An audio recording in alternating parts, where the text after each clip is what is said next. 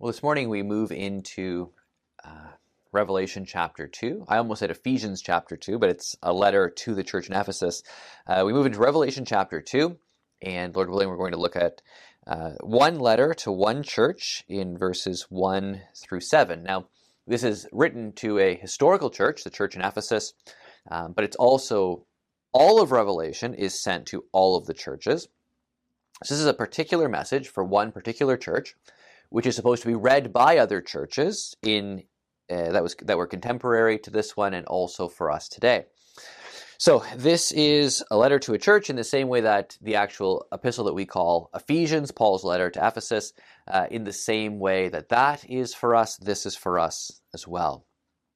So let's read that letter, and this actually is dictated by Jesus. This is a letter from Jesus to the church. To the angel of the church in Ephesus write, "These are the words of him who holds the 7 stars in his right hand and walks among the 7 golden lampstands. I know your deeds, your hard work, and your perseverance. I know that you cannot tolerate wicked people, that you have tested those who claim to be apostles but are not, and have found them false. You have persevered and have endured hardships for my name and have not grown weary. Yet I hold this against you. You have forsaken the love you had at first. Consider how far you have fallen. Repent and do the things you did at first. If you do not repent, I will come to you and remove your lampstand from its place. But you have this in your favor. You hate the practices of the Nicolaitans, which I also hate. Whoever has ears, let them hear what the Spirit says to the churches. To the one who is victorious, I will give the right to eat from the tree of life, which is in the paradise of God." Well, you may recall in last week we talked about what it means that the Lord, this one like the Son of Man, walks through the middle of the lampstands, and that the angels that he holds in his right hand are the angels to the churches, or the stars that he holds in his right hand are the angels of the churches. And now we find that the letter is actually addressed to the angel. And so for the next 7, for the 7 letters to the 7 churches, each one is addressed to the angel of that particular church. And because the word angel, angelos, simply means messenger, there are debates whether or not these are angelic beings, the way we think about Gabriel, or whether these are human messengers. Angelos can be used for either. And usually it's the context that makes it clear. This time, this is one of the few places where the context isn't quite as clear as other times. However, when angels are referred to outside of this context in Revelation, it's always referring to angelic beings. There's an odd, hard to interpret, hard to understand passage in 1 Corinthians that talks about, decorum in services and head coverings and all of the rest because of the angels. And so there does seem to be some kind of spirit being correspondence with the gathering that we have together as human beings as well. Regardless, the main point, of course, was that the Son of Man, the one like the Son of Man, holds these beings in his hand of sovereign power. So God is in complete control, whether angelic beings, human beings, messengers to the churches, pastors, elders, whatever it is. God is in control. These belong to Jesus. The message to the church reminds them of the inaugural vision in chapter 1. In fact, every letter to the 7 churches will draw on some element of that inaugural vision in chapter 1, which is relevant for their particular circumstance. So, for Ephesus, it's "These are the words of him who holds the 7 stars in his right hand and walks among the 7 golden lampstands." It's a reminder. Again, the light does not start with the church. The light is not generated by the church. The church is the stand on which the lamp of God's light is set. And so the church isn't the light source. Jesus is the light source. God's revelation is the light source. But the church is where God displays his light. It's the stand on which the light is placed to shine and to illuminate. So, you're reminded the one speaking to you is the one who is in sovereign control of the churches, and he's also present. He's there. He's the one with the angels in his hand who is amongst his churches. And because he's amongst his churches, he can say in verse 2, I know your deeds. Now think about that. The Lord of the church knows your deeds. Now, I think what's important to remember is that there's always going to be sort of this oscillation of lenses here. Jesus is speaking to the church as a whole, but the church as a whole doesn't exist as an abstraction. That is, the church as a whole is the collection of individuals who make it up. And so what is addressed to the church as a whole is addressed to individuals. However, not absolutely every single thing that's said of every individual, not every single thing that's said of the church in general will be true of every single individual in that church. Okay? So we'll see an example of that in a little bit. However, when Jesus says, I know your deeds, he's speaking to the church as a whole, but also to individuals in that congregation. He knows what we do. This isn't so much about personal application, though, to you as an individual. It's about the corporate nature of the church. Speaking to the church in Ephesus, I know your deeds. I know what you're like. And so we can say the same thing about Crestwick or any other local congregation. Churches have their own kind of spirit. Churches have their own strengths and weaknesses. And so churches are involved in kingdom work corporately. And there are individuals who have their own ministries, I understand that. But the Crestwick as a church has chosen to be involved in various ministries and done certain things. We have succeeded and failed together as a corporate whole. And so God is saying, or Christ is saying to this church, I know your deeds. I know what you're like. I know what you've done. That's well worth pondering. The Lord knows our deeds. I know your deeds, your hard work, and your perseverance. This is very positive. You have worked hard. You have not cut corners. You have put in the long hours. You have not sort of followed me as a church because it's some kind of pleasure cruise. You have actually worked hard. And you have persevered in that hard work. You've been actively engaged in ministry. You're not passive. Right? You deal with hardship and you keep going. You persevere. You'd almost, in some ways, to update it to the 21st century, you want to say, when you volunteer for something, you show up. You don't look at ministry as this sort of optional thing on the side that you may or may not do, depending on how you feel that Sunday. You work hard. You're committed. You show up and you do what you say you're going to do. And sometimes it's difficult, but you persevere. You keep going. I know that you cannot tolerate wicked people. You have tested those who claim to be apostles but are not, and have found them false. Now note that they're praised for not tolerating wicked people. They identify those who claim to be apostles but who aren't. Now, Paul, of course, will deal with people who think that they're super apostles in Corinth. Paul will talk about people who go out saying that they're apostles. Peter will talk about the same thing in his epistles. They're in the first century, to be an apostle meant in the highest sense to have been sort of a disciple of Jesus who walked with Jesus. Paul's the great exception to that, but Jesus still appeared to him after the resurrection on that special road encounter that he had. And Paul recognized how unique and special that was, how unrepeatable that was. But in the first century, You don't have social media, you don't have news footage, and so it's a lot easier to go out. You can't just pick up the phone and call or text someone, hundreds of miles away asking about someone's identity. And so it was very easy for people to come into churches as false teachers. I mean, there's a ton of false teaching today, obviously, but there are people who were able to come forward saying, no, I am authorized with authority to speak in this church. I'm sent with authority from wherever.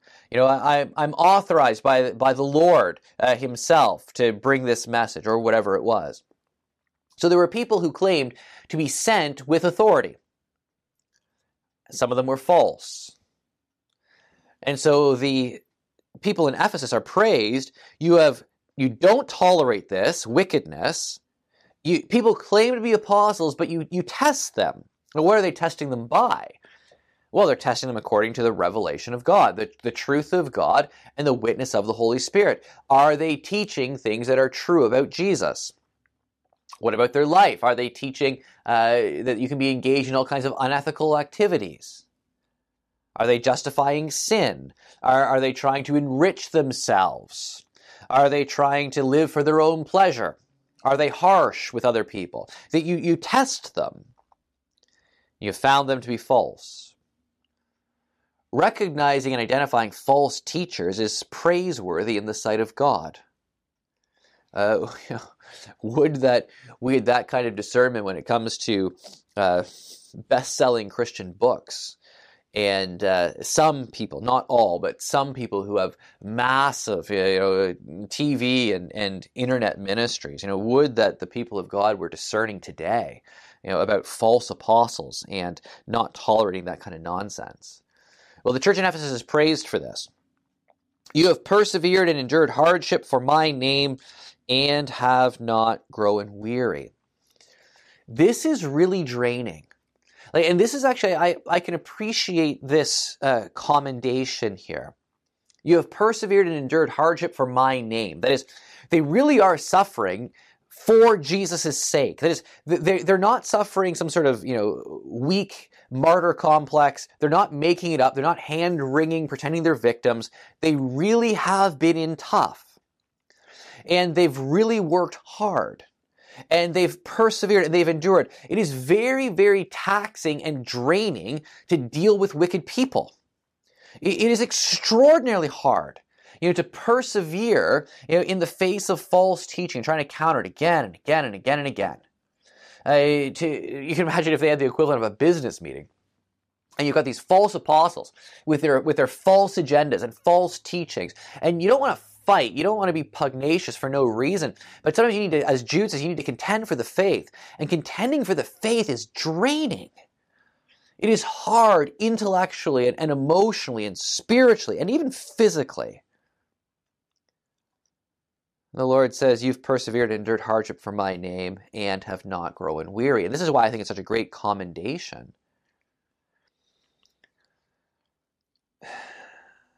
I don't know how you do that and not grow weary.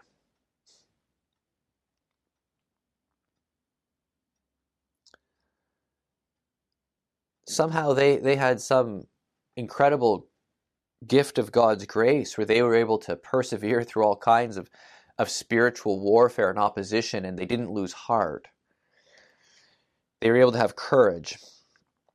They were able to not give up. They didn't faint or fall on the road. They persevered and did not grow weary. And I don't know how you do that exactly.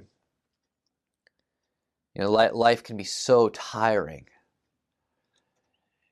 Contending for the faith and truth and your own personal struggles and all it is, and church struggles and issues, it can just grind you down. But here the Lord says, my goodness, you have done a good job here. You've persevered under real hardship. Not only have you persevered, but you haven't given up. You haven't grown weary. He knows their deeds. This is not speculation. They have not tricked him. This is not hypocrisy. He's the sovereign Lord who's in the church. I know your deeds. You haven't tolerated wickedness. You've worked hard to find out if someone is a true or a false apostle. You've endured hardship for my name. You haven't grown weary. Listen, if those things could be said of our church, that would be a feather in the cap. I mean, that is really, truly high praise. But what you discover next in verse 4 is that the church, like individuals in the church, are a mixed bag. There are things to praise. There are things to correct. There are things to rebuke. There are good things. There are bad things. There are areas where growth has taken place and where there's fruit. There are other areas where there needs to be pruning and trimming. There needs to be weeding. There needs to be care that as this church is growing, there's a recognition that, well, this seems to be going well, but this is really dangerous. In fact, what Jesus is about to say is really, really dangerous.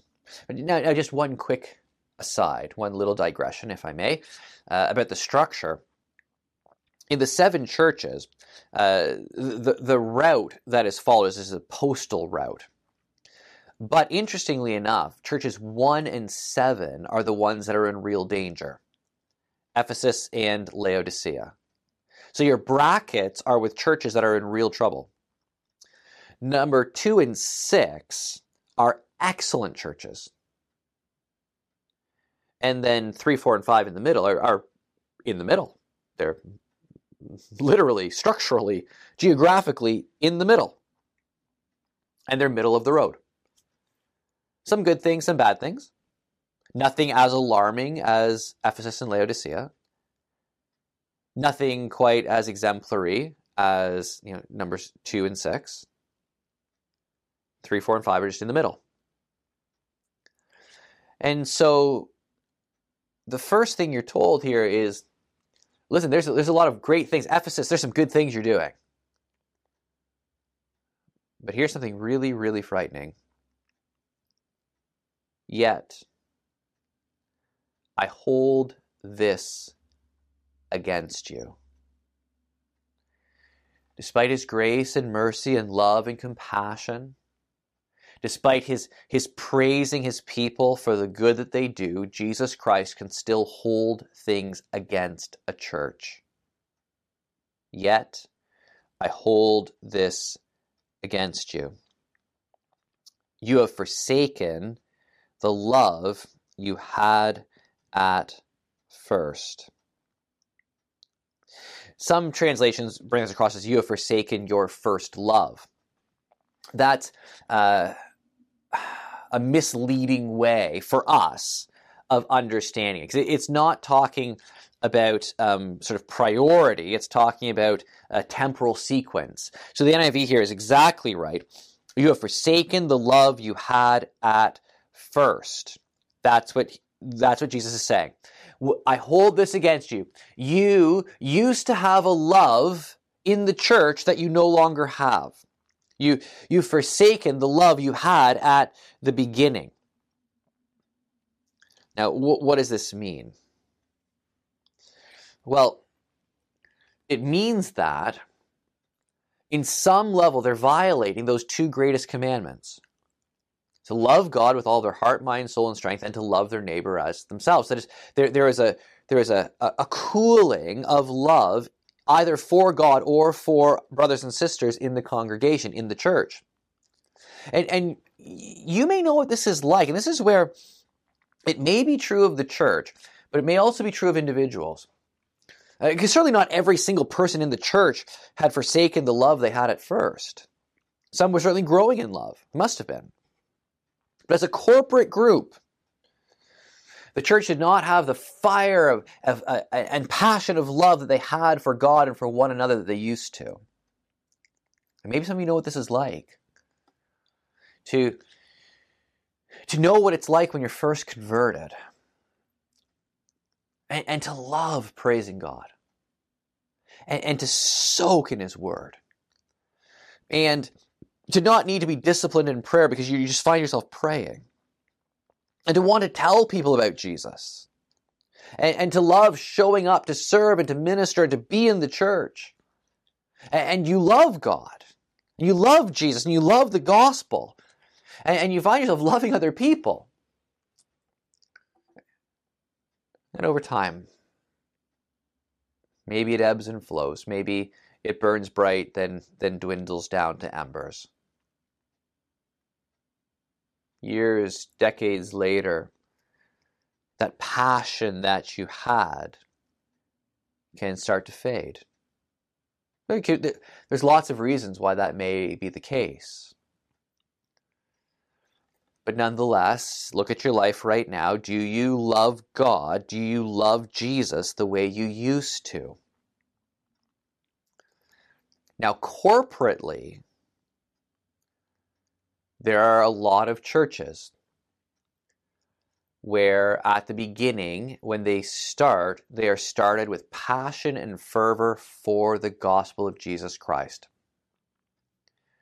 And over time, they become a moribund, institutionalized country club.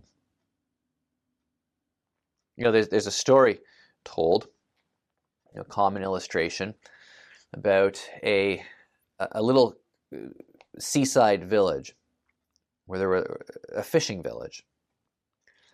And there was a dangerous shoal. There used to be shipwrecks on stormy nights. And so this little town eventually decided they would create a rescue center, a mission center. And when there were stormy nights, they'd mobilize, and if there's a shipwreck, they'd be prepared to go and rescue people and bring them in. And so they built this little shelter, and they had their boats, and on stormy nights they'd be ready to go, and at the signal they'd go and they'd combat the storm because they had certain expertise, and they would try to rescue survivors. And over time, because they spent a lot of time doing this, they decided, well, maybe our little mission shelter, why don't we make it a little bit nicer to be in? So you expand it a little bit, and you bring in a little bit of furniture, and over time maybe you add some carpet, and it becomes kind of a nice place, and so people start hanging out there even when there's nothing going on. Like people start hanging out there even when there's no storm, there's no rescue. It becomes a bit of a club. And as time goes on, as people spend more time sort of in the club versus rescuing, you start to notice that when you do rescue people, you drag them in out of the ocean and you kind of just muddy up the carpet. And people who are half drowned, can puke up stuff, and it's smelly and dirty, and the club's a little bit more pleasant without those people, and without involving yourself in that rescue mission. Slowly and surely, you can drift from the original vision. That's almost like the gravity of human nature pulls you in that way. You need to be reminding yourself of what you're supposed to be doing. And of course, depending on the version of the story, the stories have been the people at this little village, eventually decided, to disband the rescue mission in favor of keeping their club. Well, is that a reasonable illustration of what happens to churches sometimes? Oh, we privilege our building over people. We want our we call, I want to be very careful here, but we call our pastors staff. We expect to be served by our staff. It's very dangerous. Partly semantics, I recognize. Where's the passion and love that you had at first? Churches should grow more, not less loving as time goes on. What's the corporate spirit? Consider how far you have fallen. What a shocking thing to hear from Jesus. Think about how far you have fallen from where you used to be in love. Repent and do the things you did at first. It is, look at where you are now as a church. Repent of the things you need to repent of, and go back to do those things you used to do. I mean, in some ways, to borrow on that little illustration, you'd get up and you'd say in your little club, okay, guys, listen, we used to not have a bar and sit around playing pool. Like, we used to rescue people, so we used to have a cot, where the pool table is. Get the pool table out of here. We used to have medicine where the bar is. Get the bar out of here. Like let's get back to what we used to do. Churches need to do that too. Sometimes churches need to repent of trusting corporate secular wisdom rather than the Word of God. Sometimes churches need to repent of fostering approaches to accomplishing agenda items apart from the priorities of God's Word and walking by the Spirit in unity. There's a million things that churches may need to repent of. Go back to do what you used to. If you do not repent, I will come to you and remove your lampstand from its place. Did you hear that?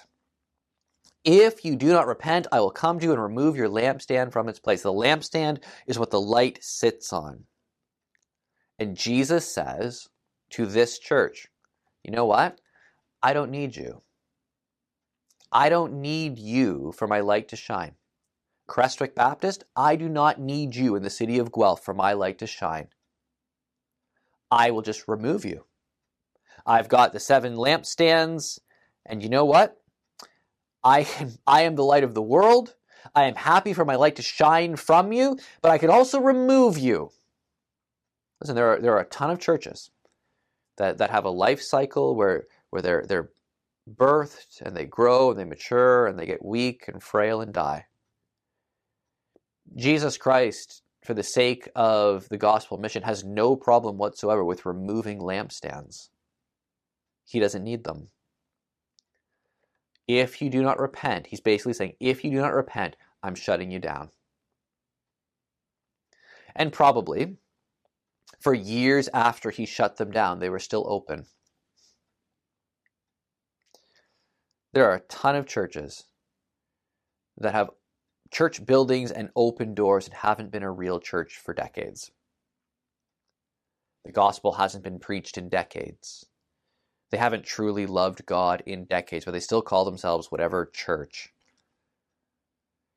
No, Jesus can remove, terrifyingly, Jesus can remove your lampstand and you can still be open for business and do a thriving business. But you have this in your favor. Isn't that absolutely incredible? You almost forget with how strong this rebuke is and how he's saying, you might cease being a church. You can almost forget how he started by praising them for what they do right. And now he reminds them of something else that they have in their favor. In other words, this is really, really, really serious, but Jesus did not come to them and say, I'm done, I'm removing your lampstand today. He hasn't quit on them yet, but he's warning them, this is serious. But you can repent, come back to me, turn back to me. It's okay. There's things you're doing well. You have this in your favor. You hate the practices of the Nicolaitans, which I also hate. Now, we don't know much about this group. They could have been idolatrous, syncretistic in terms of mixing religions, fusing certain elements into Christianity, sexually immoral, anti-law. We don't really know, but that's what most of those cults were sort of like in the first century that tried to attach themselves to the church and to Christianity. But God says, listen, you have this in your favor. You hate the practices of these people. I hate them. I hate those practices too. Now, that, in the first instance, tells you that God does hate certain behaviors and thoughts and ideas and teachings. And we are to hate what God hates. God says, listen, it's in your favor that you hate what I hate. I'd say for Crestwick, not being the Lord of the church, in my opinion, I think that Jesus could say, listen, you guys did your best in terms of being involved in IJM and the fellowship and trying to help stop sexual abuse in the Philippines. You hate that there is that kind of sexual exploitation. I hate it too. You have this in your favor. You hate the sexual exploitation of children. I hate that too. Hopefully we hate what God hates. Hopefully we do hate racial discrimination and sexism and sexual abuse and exploitation, the trampling down of the poor, the marginalization of the vulnerable, arrogance and pride, false teaching, greed, environmental degradation, total lack of concern with indigenous communities and history. May God help us to hate what He hates. It was to their favor that they did. But may God rescue us from this. May God rescue us from hating what He hates, but not loving what He loves. You have fallen from a great height. Jesus says, you used to love me. You used to love me more than you do now. Jesus says that. Repent, turn back to me. I think I have a taste of this myself. And I think I can see it in some very prominent preachers and teachers in the church, in the wider church community. There are a lot of preachers and teachers who over time get very jaded and cynical and angry and bitter. And they're fighting culture wars that don't even exist. They're making up things to fight. Everything's defensive. Everything is offensive. Everything's a war. And they're just standing for the truth. And some guys just get chips on their shoulders about everything. Arrogance and dogmatism and everything's a fight. And they're just being righteous. They just hate what God hates. You want to say, yeah, you hate what God hates, but do you love what God loves?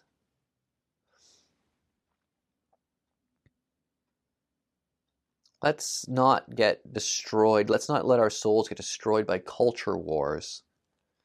Yes, we hopefully valiantly and purely contend for the truth. But it's not enough to hate what God hates. We must love what God loves. If you can hate what God hates, but if you don't love what God loves, you're not even going to be a church. Whoever has ears, let them hear what the Spirit says to the churches. The Spirit of Jesus, the Holy Spirit, is speaking to the churches and to us. To the one who is victorious, I will give the right to eat from the tree of life, which is in the paradise of God. Paradise refers to a garden, a sanctuary. It's sort of the epitome in imagery of a peaceful place. It's in the Bible, God's paradise is Eden restored, or better, Eden glorified, the Eden of the new heavens and new earth, where there will never be a serpent, where there will never be temptation and sin. If you just listen to the Spirit of Jesus, not because you're perfect, not because you're flawless, but because of His grace, you can be victorious. And being victorious doesn't mean that you never stumble or fall or fail. You will be given the right to eat from the tree of life in the paradise of God. That gift, that grant, denied to Adam and Eve after their sin, and in mercy denied. Nothing could have been worse than for them to eat of the tree of life, confirmed in sin forever. In that sense, death is a punishment and a mercy. No, but resurrected to eat of the tree of life, to be confirmed eternally into the image of Christ. That's what belongs to us if we are victorious through the grace and love of Jesus. It's in the paradise of God. It's in the garden of God. So what about us as individuals and as a church? Where are we? Are we in danger of God removing our lampstand? Do we hate what God hates? Do we persevere? Do we work hard? Do we need to repent? Do we love? Do we love God and love each other? Are we going to be victorious? This is one of the things that's so beautiful about this letter. Jesus has just said, listen, unless you repent, you won't even be a church anymore. And then he says, yeah, but you can be victorious. The threat is real, but you can be victorious and eat from the tree of life in the paradise of God. Well, may he help us. May he help us to persevere and endure hardship for his name without growing weary. To test and see what is true and right, and to follow him, and to love him, to hate what he hates, but even more importantly, to love what he loves. To love him. He who has an ear. Whoever has ears, let them hear what the Spirit says to the churches. May God give us the grace to hear for us individually and corporately what the Spirit says to our church through this letter, through this part of his revelation. And may God help us to persevere, to repent, and to love so we can be victorious. You will never be victorious apart from the strength and grace of God. So, go in grace and peace.